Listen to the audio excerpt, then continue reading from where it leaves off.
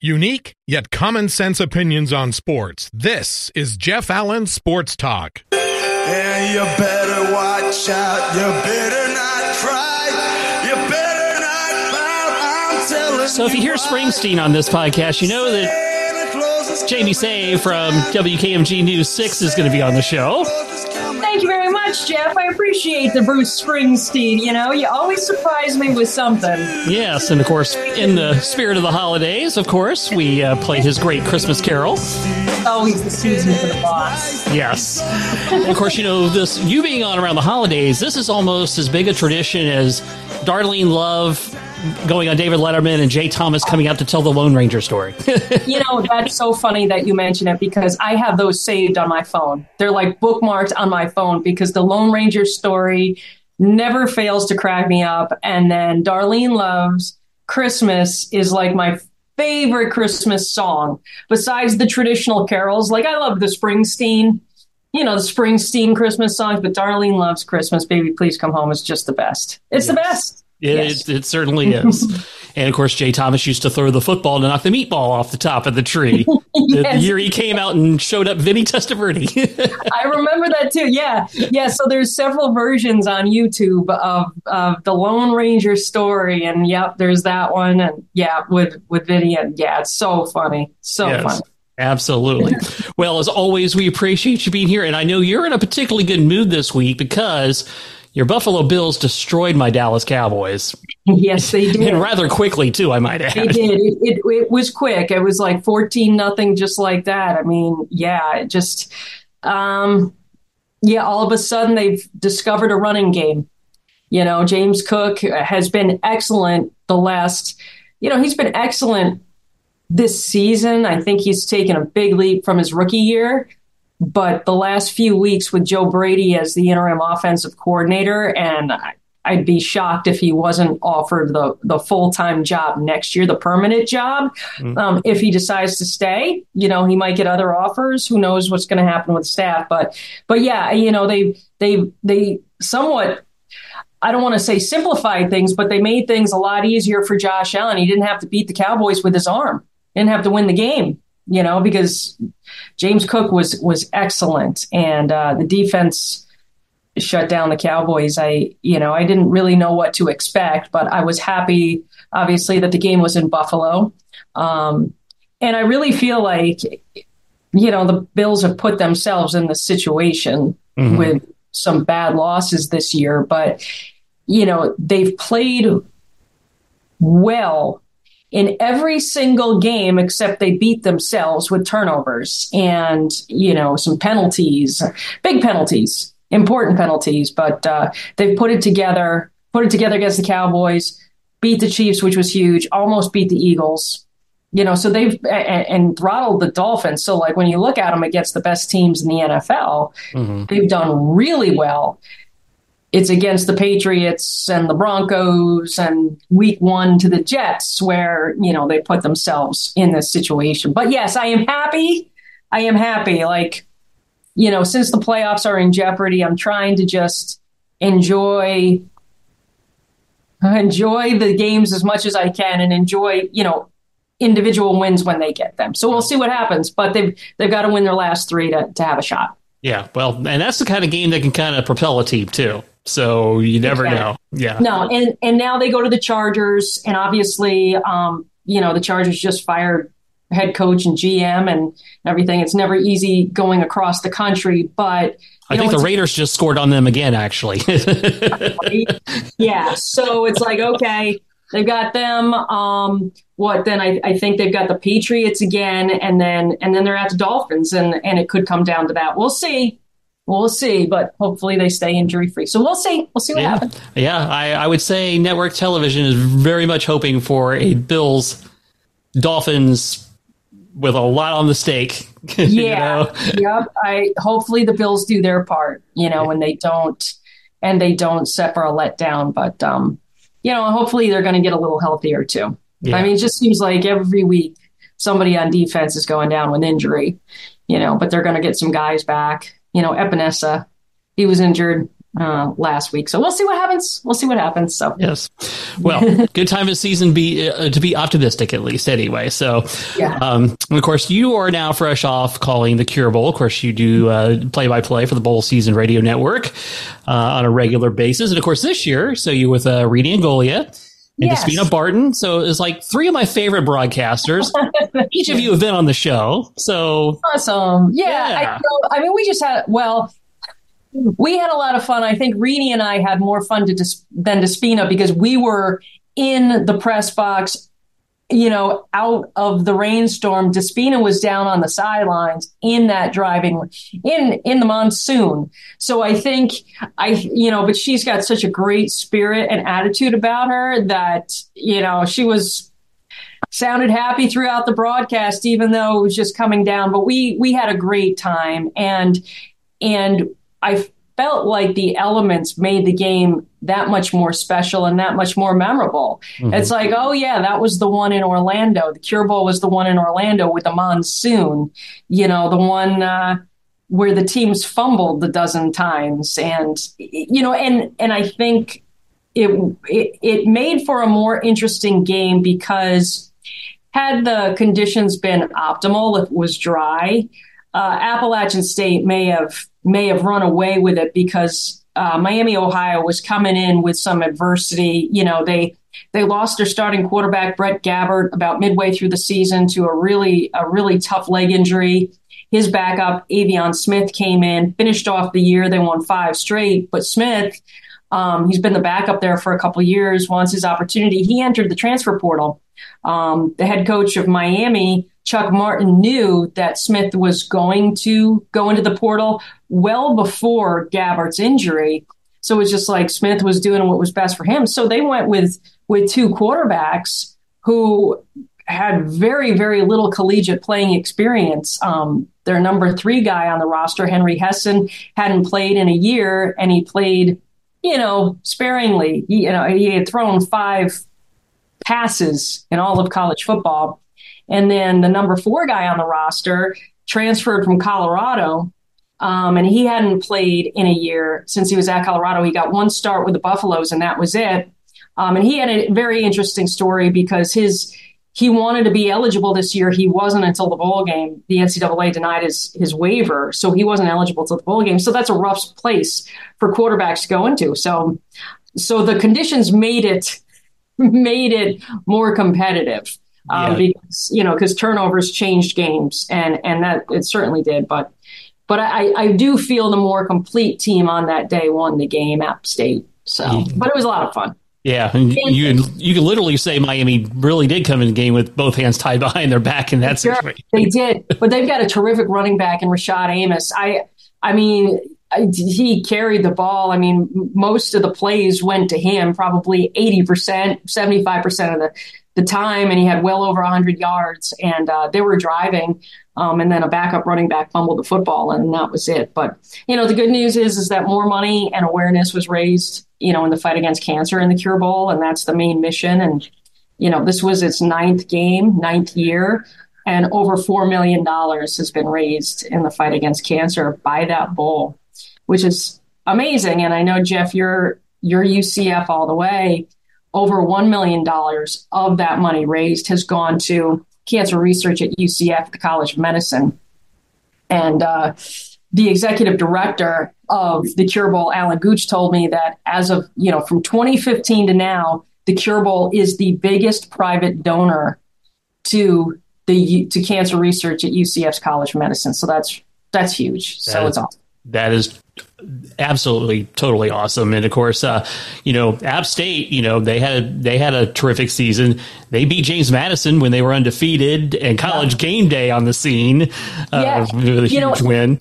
App State has a tendency to do that, has a tendency to disrupt things, don't they? I mean, even before they got to FBS, and it is a program, they went to FBS in 2014, and they're like 7-1 in bowl games since they got to FBS. They've missed a bowl 1 year since they've been in FBS, and it was last year, and they came back and they won.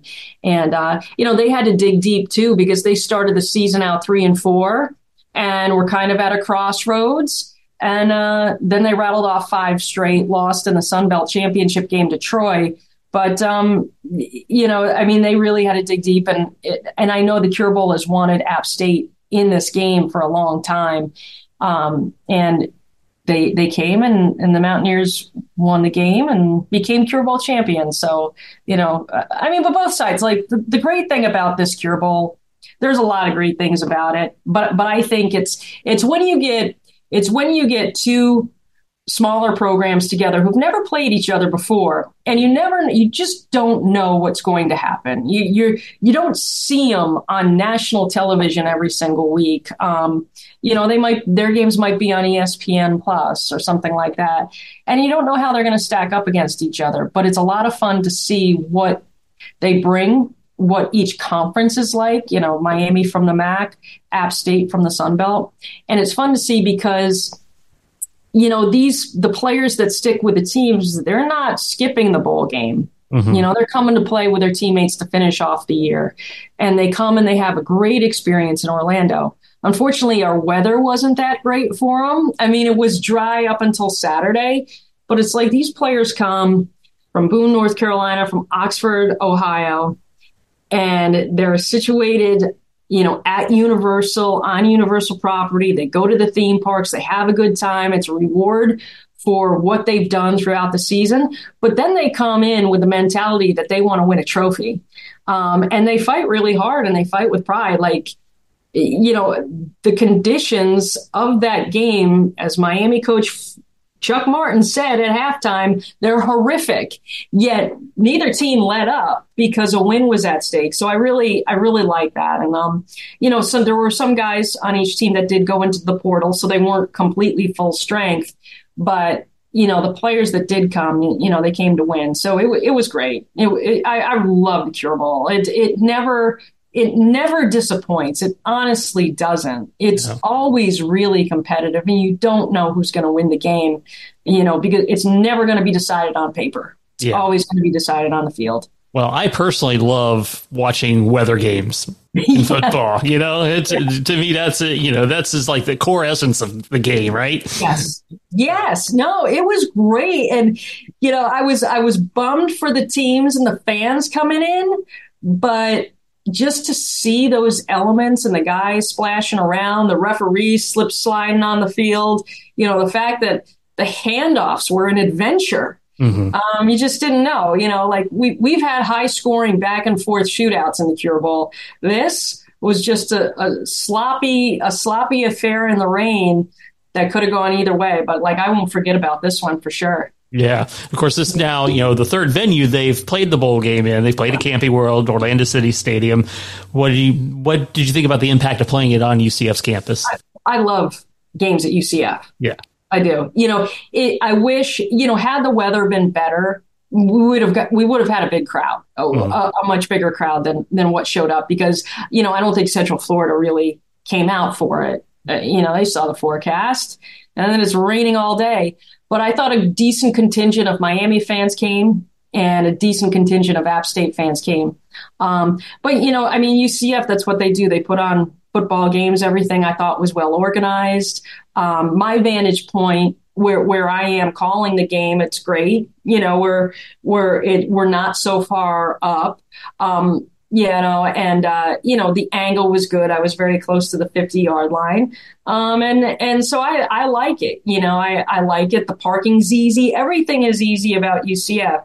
I've enjoyed it at Camping World Stadium too. It's definitely a unique venue to have at Orlando City Stadium. Exploria Stadium, and I think the fans that come in like it, and I like it too. I like the dimensions, just where our booth is, where we call the game. It's not in the best location. We're not that close to the 50. We're actually closer to the 25 or the 30. So it's hard to see, on the opposite end. That's the only thing. But all the venues have been great, but I do really like UCF. Plus, the Bounce House was the home of the Orlando Apollo. So that's, I used to do the play-by-play of that team. So it was like coming home. Yeah, there you go. Something very near and dear there. That's awesome. Yeah. Speaking of UCF, so they've got the Gasparilla Bowl coming up against Georgia Tech. So based on what they did this season, the regular season, their first year in the Big 12, we talked about that when you were on the show back in August. Mm-hmm. You know, how do you think they acquitted themselves in their first year playing a much tougher schedule? Yeah, it was a much tougher schedule. You know, and I'm not sure if everybody expected how tough, you know, it was going to be. You know, clearly it was a season of learning for the team. I will say this. I think UCF, the way they were able to bounce back from a 5-game losing streak to win 3 of the last 4 was admirable. I didn't see it happening. No. I mean, they could have folded and not made a bowl. And they didn't. You know, they win 3 of 4. John Rice Plumlee's injury at the end of the Boise State game in week 3 was huge. You know, there was a tough spot for Timmy McClain to come in and start the first ever, you know, Big 12 game and play significant time against the Big 12. So I think that was significant. You know, and UCF was pretty competitive in their losses, you know, save for some of them. I thought the Baylor game clearly was pretty debilitating. And I think there was somewhat of a hangover, you know, they lose to Baylor. They give up that lead. And they got throttled, at Kansas the next week? Was that how it went? Yeah, Kansas was their worst loss. Yeah. That was their worst loss, you know, so I think that had something to do with it. You know, they come in, you know, thinking they're going to get that first Big 12 win. And the way it went down, you know, was not good. And then they get throttled by Kansas. They were competitive against Oklahoma, could have won the game. The other one, you know, that I think was a letdown. What was it? Was it the Texas Tech game? Mm-hmm. Yeah. You know, they make a mistake at the end of the first half, mm-hmm. Get no points as the clock runs out. They couldn't get a playoff. You know, so and they had a chance to win and they didn't. So like you look at those 2 games, they're kind of self-inflicted wounds cost them 2 wins. So instead of 6-6, they could have been 8-4. Yeah. You know, they really could have been 8-4, you know, so, but that's their own doing. But the lessons I think that they got out of it was the lines, the trenches in the Big 12 are tough. You know, You're going, you know, we saw how effective the Big 12 was at running the football against UCF. Mm-hmm. You know, those offensive lines in the Big 12 are serious. And, you know, UCF ran the ball well, too. Yes. You know, RJ Harvey had a great year, but it's like, okay, you know, you've got to shore up the defensive line. You got to shore up the offensive line. You have to have as much depth as you can. You know, so like I think there are definitely lessons to be had, but it's like, what would you rather be, 6-6 in the Big 12 and going to play Georgia Tech in the Gasparilla Bowl, or you know, would you rather be 9-3?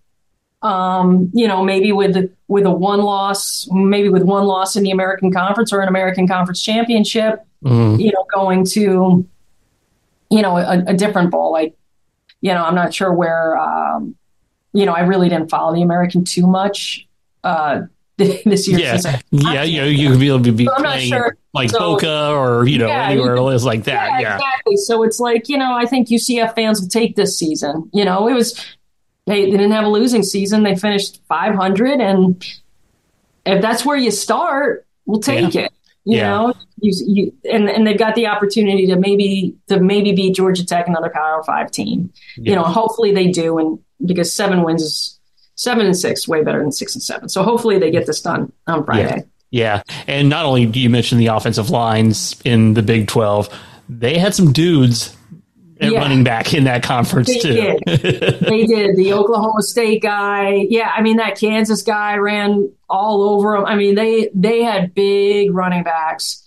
Yes, they did. Yeah, they really did. So, yeah, I mean, I think it was a good eye-opening experience, and I think the Knights who went through it the first time have a lot of reasons to be proud.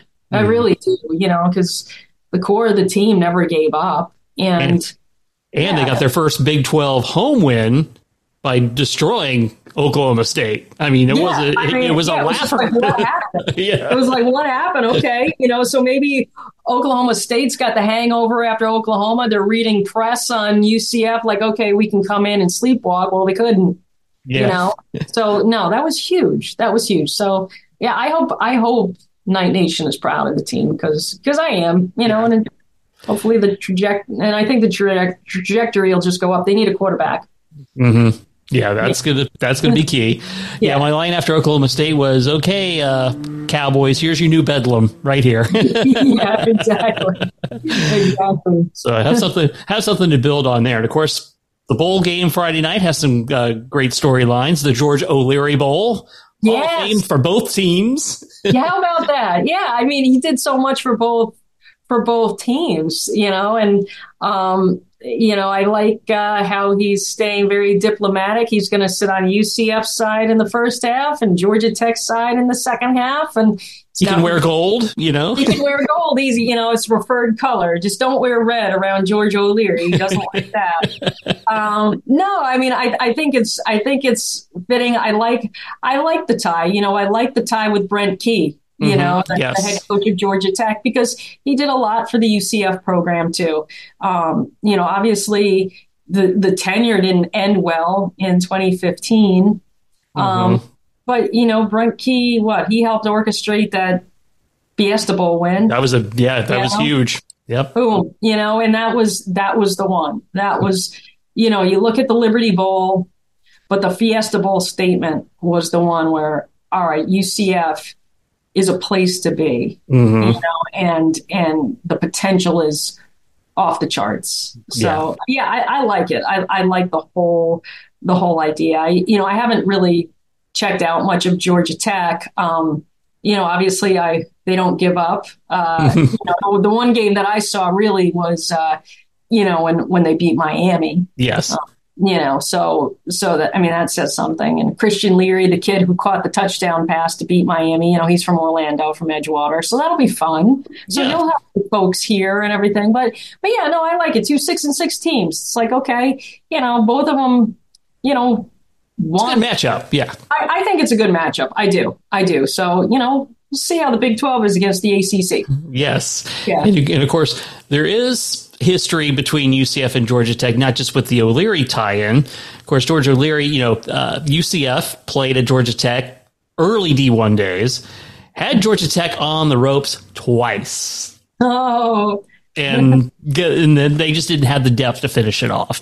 And and then in recent years, UCF has taken them down twice. So it's so at least it's not a long storied history, but at least there's a little something there to work. Yeah, exactly. Yeah, I like it, and I feel like listening to UCF players throughout the week, they sound pretty confident. And I think it helps that they beat Georgia Tech last year.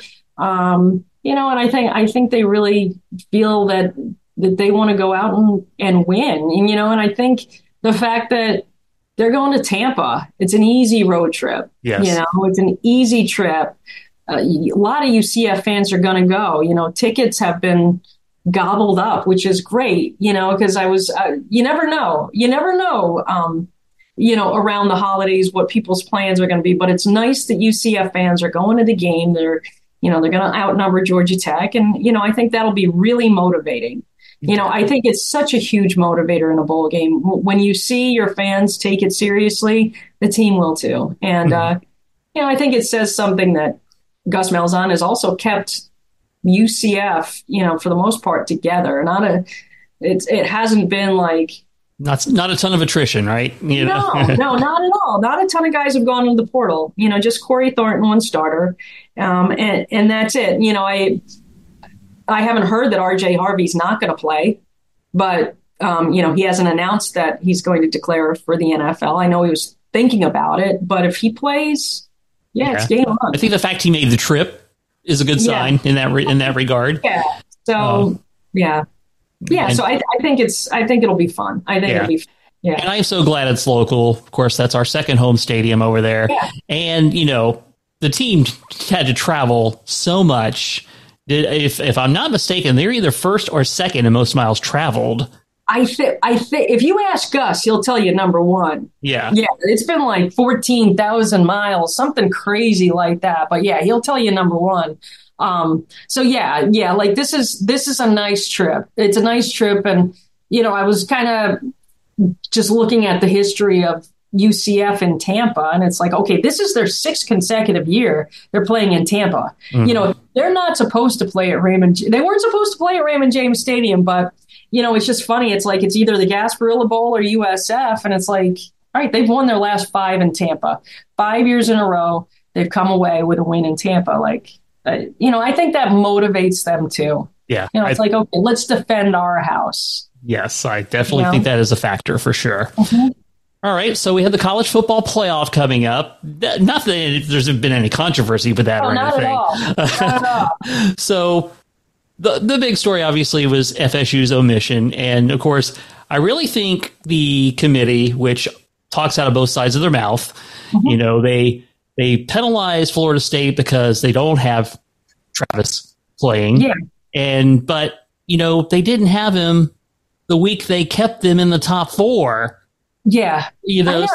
So they really did them dirty by putting them in the top 4. If that was their rationale to begin with. Yeah, exactly. Like, why don't you just be honest or at least tell Mike Norvell what he has to beat Louisville by to get into the top 4, to stay in the top 4. It's just like it was pressure from the SEC. It was pressure from Nick Saban. I don't think they treated, and then it just doesn't make sense either. Like you said, the playoff committee talks out of both sides of their mouth because, okay, if you think Florida State took that big of a hit, why is Georgia ranked behind them? Mm-hmm. Georgia lost, by 3 to Alabama, their only loss in however many years. It's like, okay, we're going to drop. You've been number 1 all year. We're going to put you all the way back to 6. Mm-hmm. It was just like they just didn't. Their worst nightmare was when Alabama beat Georgia. It would have been simple.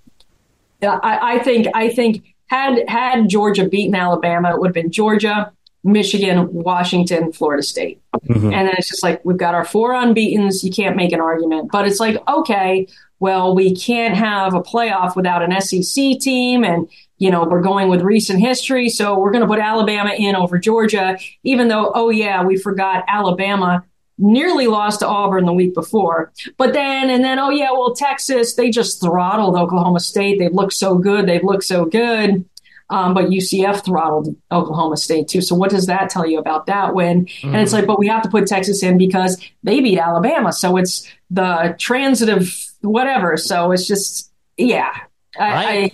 I don't think they wanted. Yeah, I don't think they wanted to choose between Texas and Alabama. Mm-hmm. I don't think they really wanted to tick off those 2 schools, those 2 really powerful programs. So, okay, well, here it is. Florida State clearly isn't the same team. And Florida State offensively was not the same team, but defensively, that's a championship caliber defense. Yes. Their run game was excellent, and they they did all they needed to do. And, maybe Rodemaker would have been back. Was he perfect, against the Gators? No. Was the offense perfect? No. But give them a chance. You don't know. You don't know what they're going to do on the field. And that defense travels, and they could have, they could win games in the college football playoff with that defense. Exactly. Louisville at one point was ranked 10th in the country. It's like, and then it just didn't matter, and then, no, it's just Louisville. Okay. So even though the defense won that game, and Florida State special teams was excellent. It's like there's 3 phases to every game. And it just, I felt like they took an easier way out. Yeah. Than having to choose between Texas and Alabama and Georgia. Oh, my fear was they were going to put both Alabama and Georgia in the playoff. That was my biggest fear. And they could have done that. Yeah. They could have done that, but they didn't want to, cause an uproar with Texas. Yeah. So, although technically Texas is almost SEC now. Yeah, exactly. And, Texas, who knows? They could go and win the whole thing. We'll see. They legitimately could. They're a deserving team. I think so too. Like, I think there were, we'll put it this way. I think there's 6 deserving teams. Mm-hmm. You know, and honestly, I would have put Alabama at the end of that list just because I thought Georgia had an off day against Alabama. You know, I really did. Like, because, you know, one of the things about working at a CBS station is I watch the SEC every single weekend because I have to, because it's on our air. So it's like we're exposed to Alabama all year long. We're exposed to Georgia all year long because those are the 2 teams in the SEC that get on the most. And it's like I'm watching the game. I'm like, you know, Georgia just doesn't seem on its game. Alabama's defense is excellent. It is. And Jalen Milroe has gotten a lot better as the season went on. But there was never a time like I was like, wow, this Alabama team, they're capable. I could be wrong. Like the whole college football playoff could prove me wrong. And Alabama could go out and win the championship. And if so, that's my bad. You know, and everybody complaining about it, sure. You know, they could prove everybody wrong. Their defense is really good. And Milroe has come up big, and they've got some good receivers. But like just watching them every time they're on CBS, it's just, there's never like that time where I'm like, yeah, this is the Alabama, like the other Alabama teams that have gone out and won the national championship. They just haven't looked like that. Yeah, not dominant, not nearly as proficient. And if you think about, you know, I always go back to this. If Auburn didn't only rush 2 guys on the last play of the game, they're out. I know. Alabama won the game because of a defensive brain fart from Auburn. Yes. Yeah, it's just like that's how. You know, they're seconds away from not even being in contention, you know? So it's just like, okay, what? I don't know. But I'm glad it's expanding. You know, there's still going to be arguments going forward about who's in, who's out, who's ranked where, even when they go to 12 teams. But it won't be like this debacle. Oh, no, they're going to be happy to have 6 teams in next year's playoffs that are of this caliber. They will be thrilled with that. Yeah. And it's just like, but just the playoff committee, you know, shame on them and I know like the committee members rotate, you know, it hasn't been the same since day one and everything, but it's like, shame on them for not making this happen sooner. Yeah. You know, it's like, come on, you know, I mean, in 2018 when UCF was denied, you know, they just didn't take UCF that seriously, you know, seriously enough to really, you know, and I think it inspired the conversations and everything. And then they had to put Cincinnati in, you know, a couple years later, but it's just. Yeah, it shouldn't have taken that much wearing down to make that happen. And they basically told UCF, oh, go undefeated again. And we'll consider you. Yeah. You know? Okay. So then finally when Cincinnati did it, you know, they couldn't deny him anymore. Yeah. It's like, okay. But yeah, I just wish they had tried to expand it sooner because it's like, you know, to me, they were putting it like it was this long process. Well, all of a sudden they decided to do it, you know, they were going to 8. Nope, we're going to do it to 12 and boom. And now it's happening next year. Like just like that. So I don't know. So yeah, it's but at least the road is expanding, and that will be a much better place going forward. Yeah, exactly. It'll be more of a tournament, which will be fun. I mean, my favorite when I was growing up watching college football, I loved bowl season. You know, and it was during a time when we didn't have ESPN Plus. We didn't have ESPN. We didn't have, so when I'm watching college football, we didn't have ESPN2, didn't have ESPN News or Fox ESPN Sports 1 or Fox Sports 1, didn't have the ACC network, didn't have all these games or anything like that. And, you know, so you would watch these teams kind of for the first time during bowl season because, you know, they happened, you know, throughout your holiday vacation from school. You know, it's like there's multiple bowl games on every day on the networks. And it's like you get exposed to these programs that you didn't otherwise get exposed to. And it was such a big deal. Like I thought bowl games were such a big deal back then. Yeah. Look, I'm almost 50. So it's like, so this is dating me, you know, like this is dating me back to the 80s and the 90s, you know, the early 90s. But it was exciting to watch these teams that and programs that I wouldn't watch during the regular season. And, there were less bowl games. There weren't 6 and 6 teams. Exactly. And there were less bowl games. But I think it's exciting now with the expansion of all these bowls.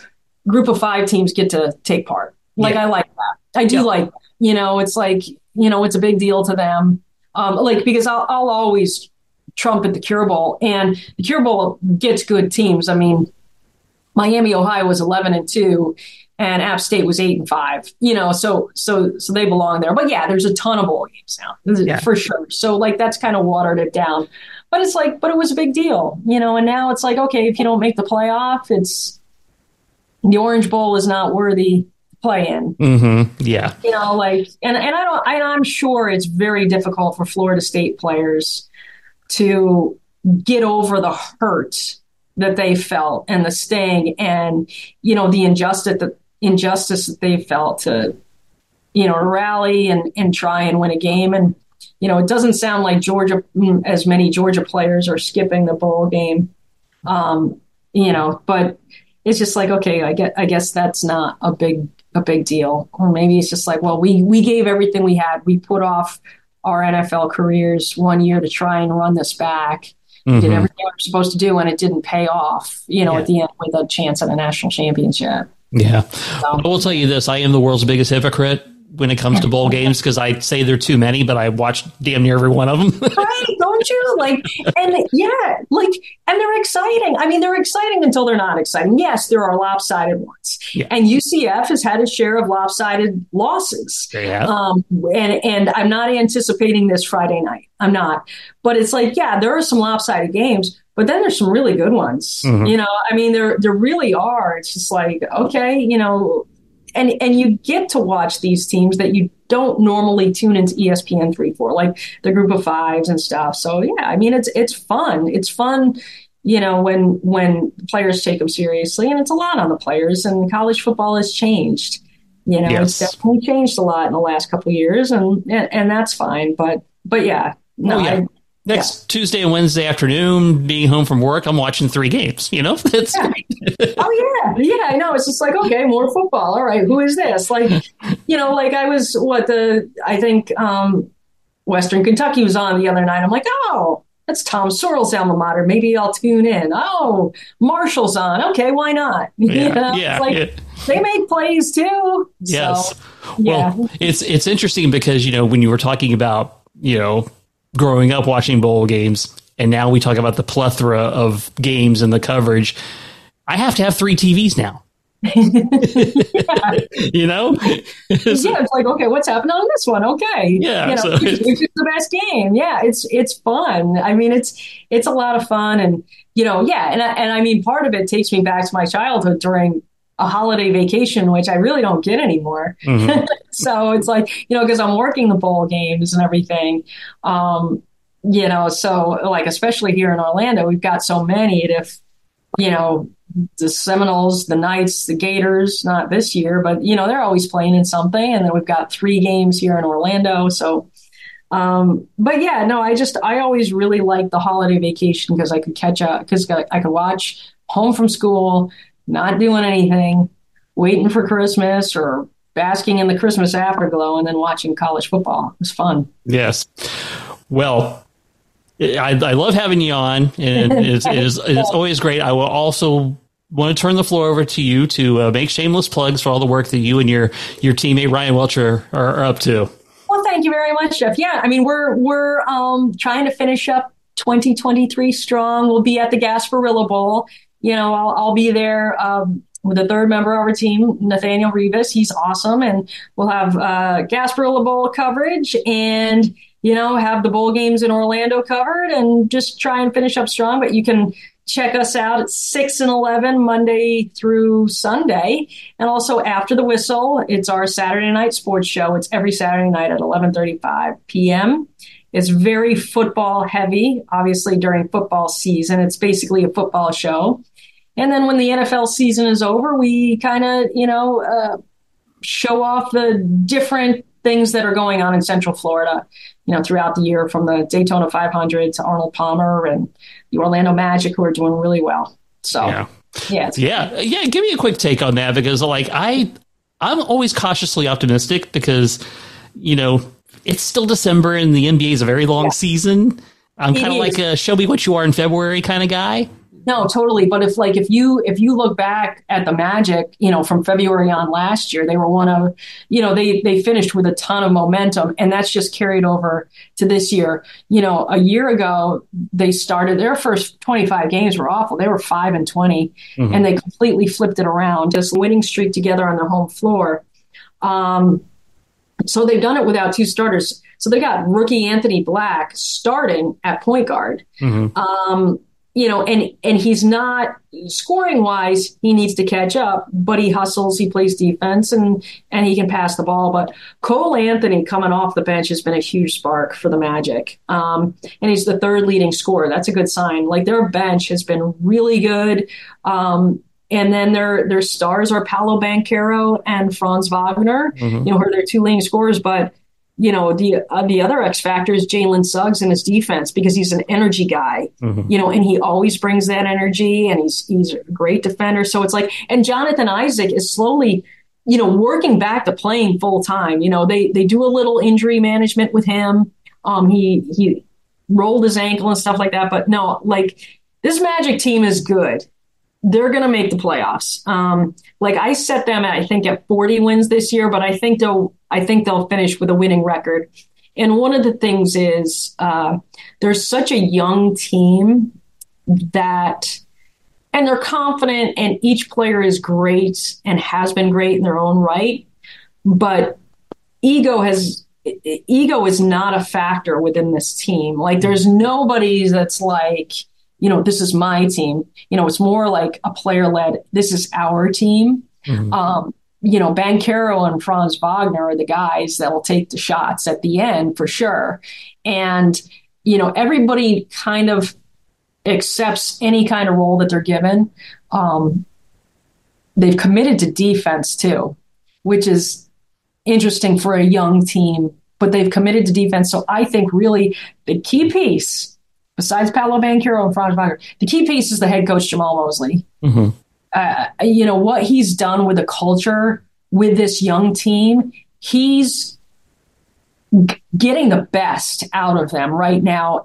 But in a team that's still loaded with potential, like, we don't know what their ceiling is. They're not at their ceiling, but like, Jamal has done a great job. And the guys are having fun.